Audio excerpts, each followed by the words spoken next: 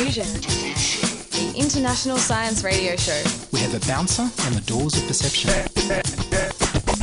The good, the bad, the ugly. It gets pretty exciting. The myths, the truths. Toxicology. Astroseismology. Magnetism. The dark side. Genetically engineered potatoes. Planetoid. Planetoid. I love that word. Hello and welcome to Diffusion. Sit back and relax while we move your brain with the pressure of weird and wonderful science. I'm Ian Wolfe. In this episode, we take a deep dive underground into whether the increase in the number of devastating earthquakes and volcanoes has been caused by climate change. First, here's news of Spirit in space.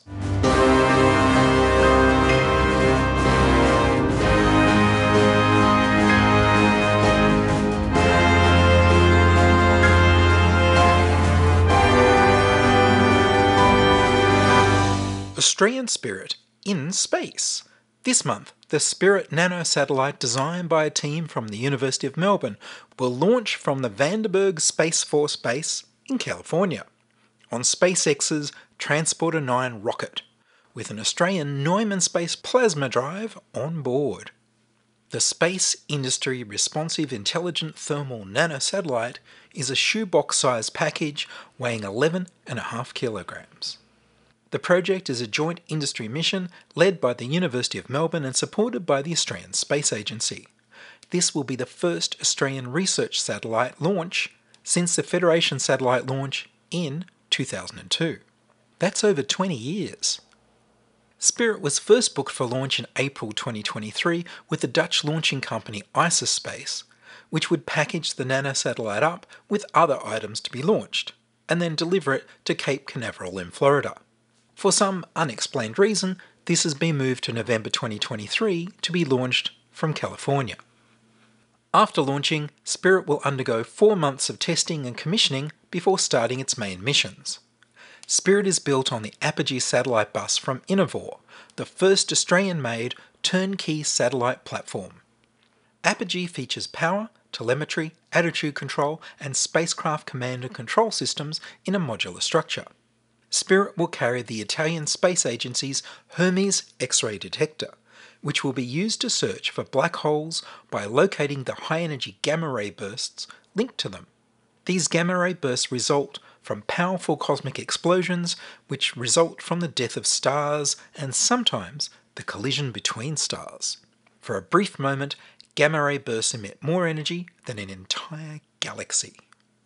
The University of Melbourne also has 3 innovations on board Spirit: an instrument temperature control system, an autonomous low-latency communications module, and a payload management system. Spirit comes equipped with a Neumann drive, the lightweight, high-efficiency solar electric plasma propulsion system, which allows the satellite to move around in space. The Neumann drive uses solid metal as a fuel source and is scalable up to larger spacecraft. The drive works by zapping a rod of metal with a high current. The electric jolt vaporizes a tiny amount of the metal, which generates a plasma, which is an electrically charged gas that creates thrust. By using solid metal as fuel, the technology avoids the need to take dangerous propellant gas into space. For future projects, Neumann Space is working towards capturing metal space junk in orbit to refuel the system, while cleaning up near Earth. Following the launch into orbit, Spirit will first undergo commissioning of the satellite platform and all its payloads, followed by 20 months of main mission operations, spending at least 2 years in space. Once Spirit is launched, Nova Systems will give ground segment support from its autonomous intelligent ground station system near Peterborough in South Australia. All of the Australian companies involved in the Spirit project are having their technologies tested in space for the first time. After all the project missions are over, the team will evaluate whether they can start a new phase to see how long everything can be kept going after the expected lifetime of the satellite, or else they will start removing the satellite from its orbit so it can safely burn up in the atmosphere, without contributing to orbiting space junk.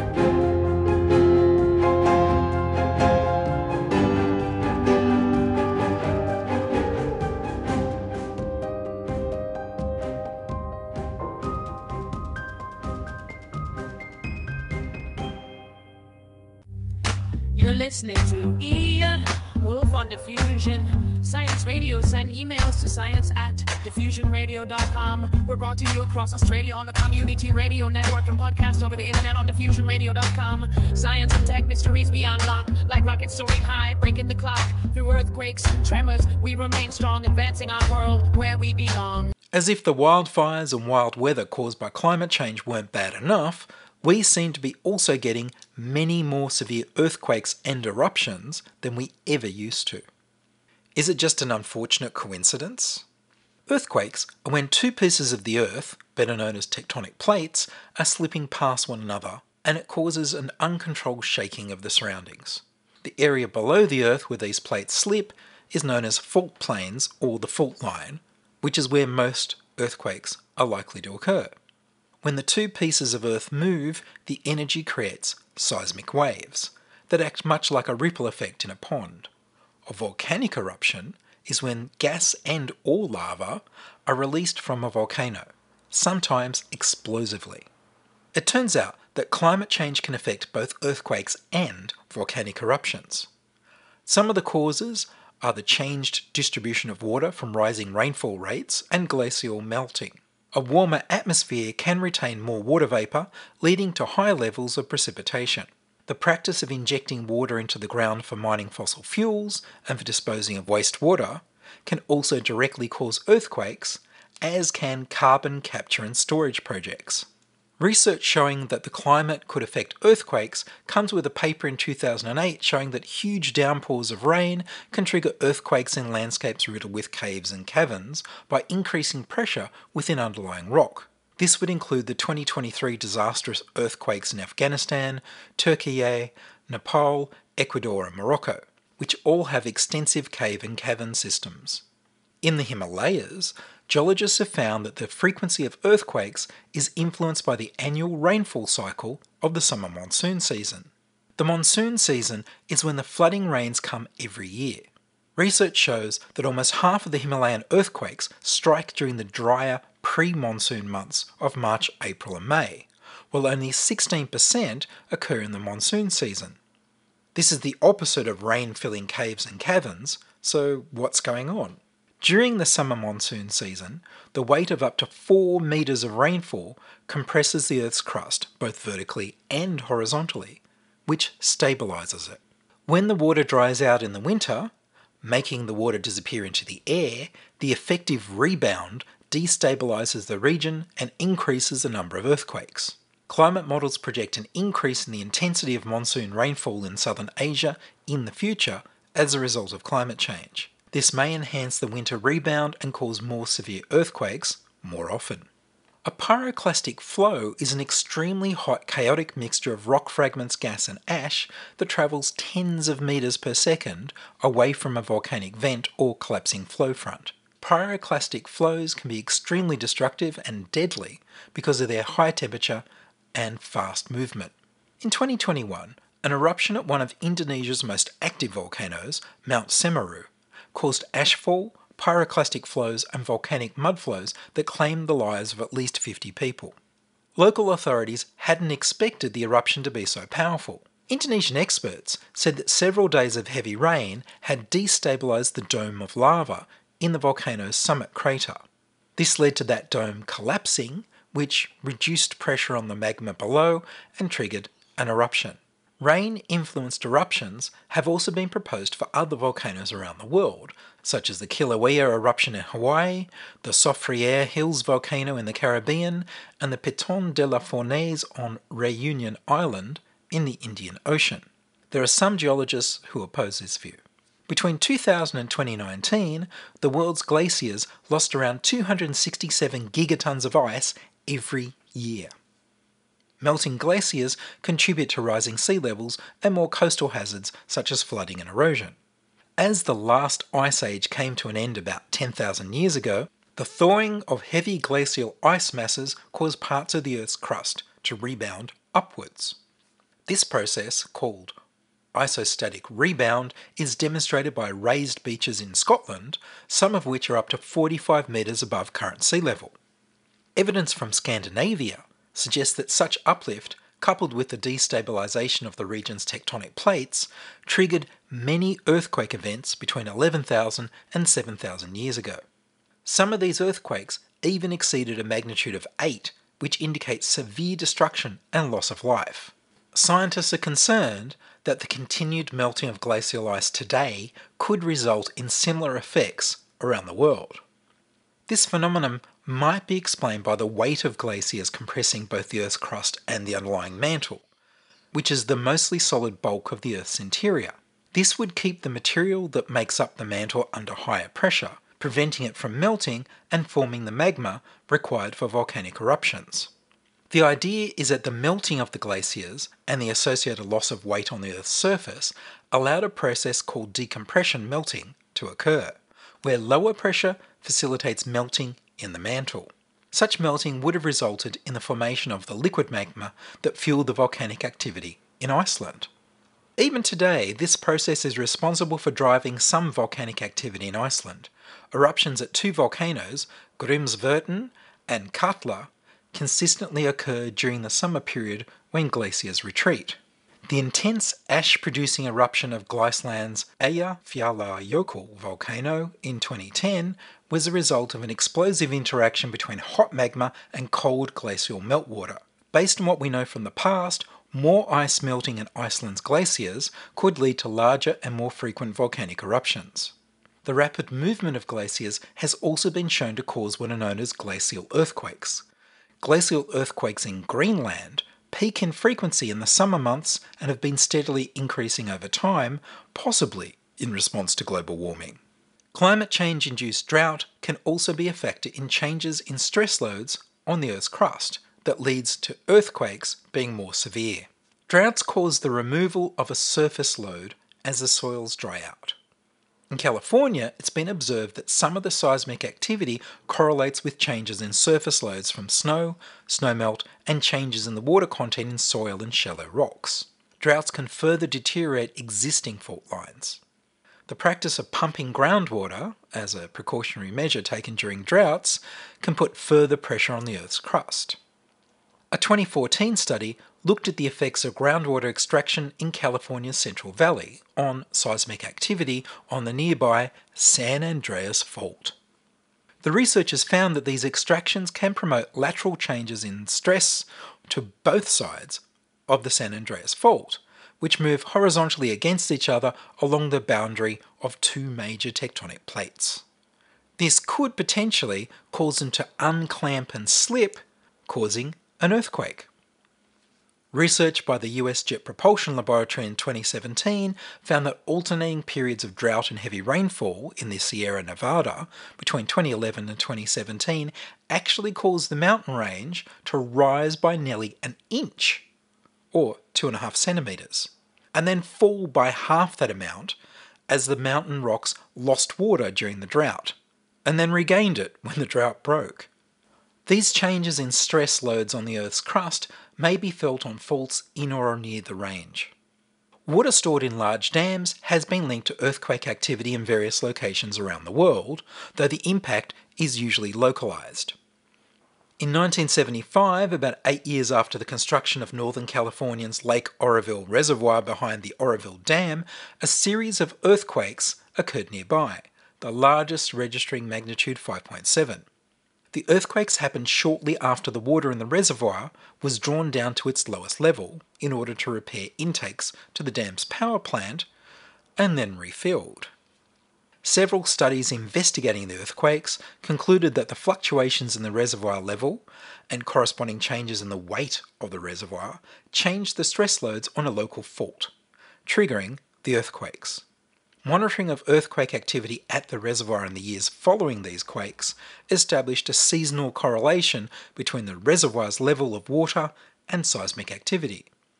Seismic activity decreases as the reservoir fills in winter and spring, and the largest earthquakes tend to occur as the reservoir level falls in the summer and autumn. Climate change-induced severe storms can cause stronger earthquakes due to big changes in atmospheric pressure, which are often caused by hurricanes. These are known to result in slow earthquakes or baby earthquakes. Large storms like hurricanes can generate strong ocean waves, which themselves can interact with deep underwater features on the continental shelf and trigger something called stormquakes, which are equivalent to earthquakes greater than magnitude 3.5. In the Mediterranean region, the African and Eurasian tectonic plates are coming together at a rate of 4 to 5 millimeters per year. This is fast enough to create a magnitude 8.5 earthquake every 1,000 years and a magnitude 9.5 earthquake every 2,000 to 4,000 years. These earthquakes can create catastrophic tsunamis. There's evidence that an earthquake of magnitude 9.5 occurred near the island of Crete in 365 CE. As a result, the coastal area of the eastern Mediterranean was completely devastated by a tsunami.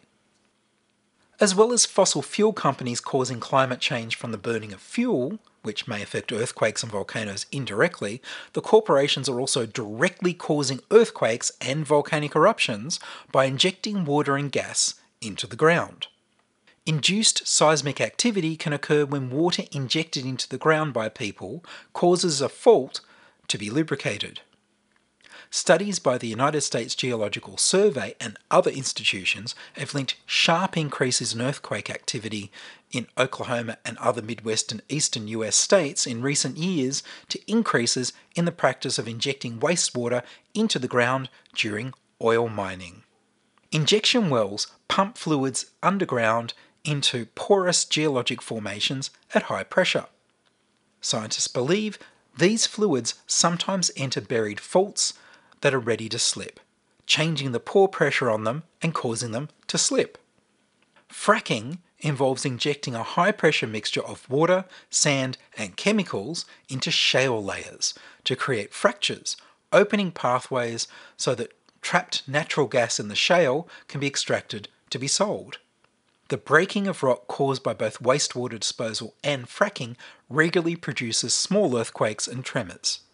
Occasionally, the injection of fracking fluid or wastewater can cause movements in natural pre-existing geological faults, large cracks that already exist in the rock. These can trigger the release of loaded energy stored in the fault in much the same way a skier can trigger the release of an avalanche.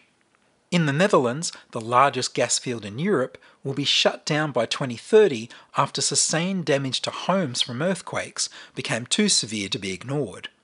In Oklahoma, US officials have severely curtailed operations after injection of wastewater underground caused several earthquakes above magnitude 5, one of which was nearly 180,000 times stronger than the 2.3 magnitude earthquake that brought a 7-year pause on fracking to the UK.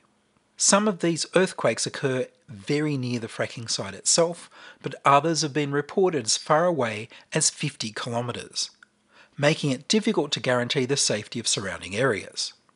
In a paper from 2019 called Fluid-Induced Aseismic Fault Slip Outpaces Pore Fluid Migration, the researchers found by experimenting in shallow geological faults that pumping water into these areas caused the rock along the fault lines to slowly slip.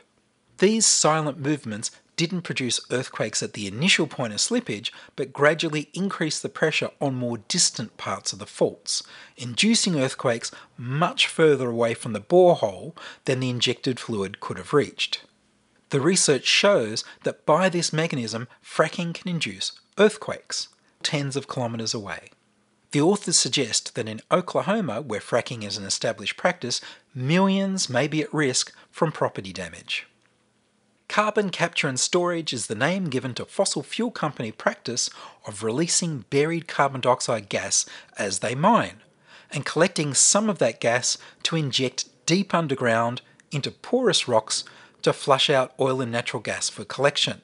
Carbon capture and storage is the name given to the fossil fuel company practice of releasing buried carbon dioxide gas as they mine, and collecting some of that gas to inject deep underground into porous rocks to flush out oil and natural gas for collection.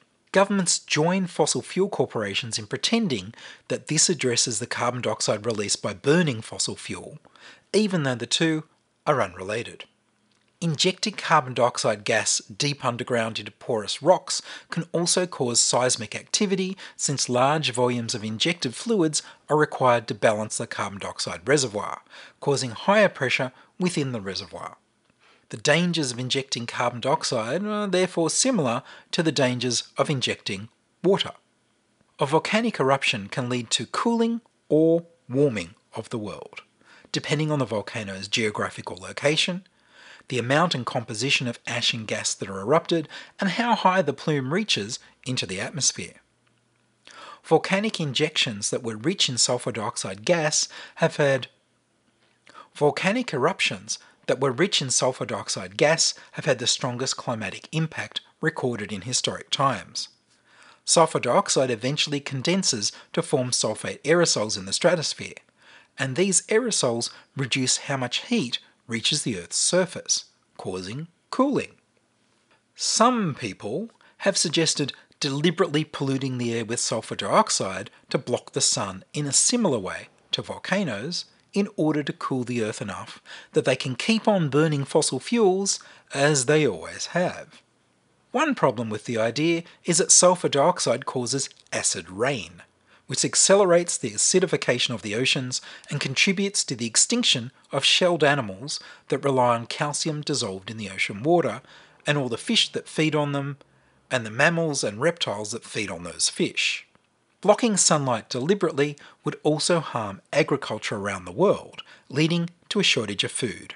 This makes it likely that any nation-state that decided on its own to block the sun in order to keep on burning fossil fuel would find itself at war with the rest of the world. The release of carbon dioxide from volcanic eruptions could contribute to global warming, if the eruption is huge. All studies to date of global volcanic carbon dioxide emissions show that present-day volcanoes release less than 1% of the carbon dioxide released by human activities in the modern day. While it has been proposed that intense volcanic release of carbon dioxide in the deep geologic past did cause global warming and possibly some mass extinctions, this is a topic of scientific debate at present. However, there's no question that very large volcanic eruptions can inject significant amounts of carbon dioxide into the atmosphere. The 1980 eruption of Mount St. Helens vented about 10 million tonnes of carbon dioxide into the atmosphere in only 9 hours. However, it currently takes humanity only 2.5 hours to put out the same amount. As the climate warms, research shows that this will change how volcanic gases interact with the atmosphere. Importantly, the outcome won't be the same for all eruptions. Some scenarios show that in a warmer atmosphere, small to medium-sized eruptions could reduce the cooling effect of volcanic plumes by up to 75%. We could end up with either a terrible heating cycle that causes more volcanic eruptions that cause more warming, or we could be lucky and the volcanoes could cool the climate and slow down global warming. Or they could go too far and stop sunlight from reaching our crops. We just don't know. At present, we can predict where earthquakes and volcanoes are most likely to happen, but not when and not how severe. The research suggests that climate change may be making things much worse, and that this is why we're getting more of these devastating events than we used to. The research also shows for sure that the fossil fuel company practices of injecting water into the ground to get rid of waste, and injecting water into the ground to bring oil to the surface, and injecting water into the ground to frack to mine natural gas are also inducing earthquakes directly. Carbon capture and storage relying on injecting carbon dioxide into porous rocks can cause more severe earthquakes. Putting restrictions on fossil fuel company practices and lowering our consumption of fossil fuel instead of continuing with a net zero business as usual approach is the way to prevent not only more severe weather, but also more severe earthquakes and volcanoes. And that's all from us this week on Diffusion. Are you a scientist, artist, biohacker or maker who'd like to be interviewed about your work? Would your company like to sponsor Diffusion? Send your contributions, opinions, helpful suggestions, and donations to science@diffusionradio.com. That's science@diffusionradio.com. Please subscribe to the Diffusion Science Radio channel on youtube.com/c/diffusionradio and rate the show on iTunes. Tell your friends. Follow me on Twitter @IanWolf. The news music was Rhinos Theme by Kevin MacLeod of Incompetech.com. I produce Diffusion, which is broadcast around Australia to 28 stations on the Community Radio Network, including Radio Blue Mountains 89.1 FM in New South Wales, 8CCC in Alice Springs and Tennant Creek, 2 MVR in Nambucca Valley, 3 MVR in the Mallee Border districts of Victoria and South Australia, City Park Radio 7LTN in Launceston, Tasmania, and 2XXFM in Canberra. Diffusion is narrowcast on Indigo FM 88 in northeast Victoria. Diffusion is syndicated globally on astronomy.fm. Subscribe to the podcast on the Diffusion website, www.diffusionradio.com. That's www.diffusionradio.com, and check the website for links, photos, and videos about this week's show. If you enjoyed the show, you can explore more than 1,000 previous episodes archived on diffusionradio.com, where the shows are labeled by keywords so you can focus in on the stories you want to hear. Make a donation through paypal.me/IanWolf, or join my patrons at patreon.com/diffusionradio. I'm Ian Wolf. Join us inside your audio device of choice for more science wondering next week on Diffusion Science Radio. Science is fun. It helps you to learn, to know, and to appreciate. When you study science, you may go on field trips. You discover the marvelous interrelationships between all living things. You learn to read the history of the Earth as it is written in rocks and fossils. You find out what makes things tick, everything from a molecule to a living organism. In the study of science is found the most useful and satisfying knowledge of man. Knowledge of his physical world, its past, its present, and its future. And in your moments of relaxation, now and in the years to come, you will find the study of science leading you into fascinating pursuits. Photography, collecting. Why study science? Study science because you will find in the study of science a richer, more rewarding life.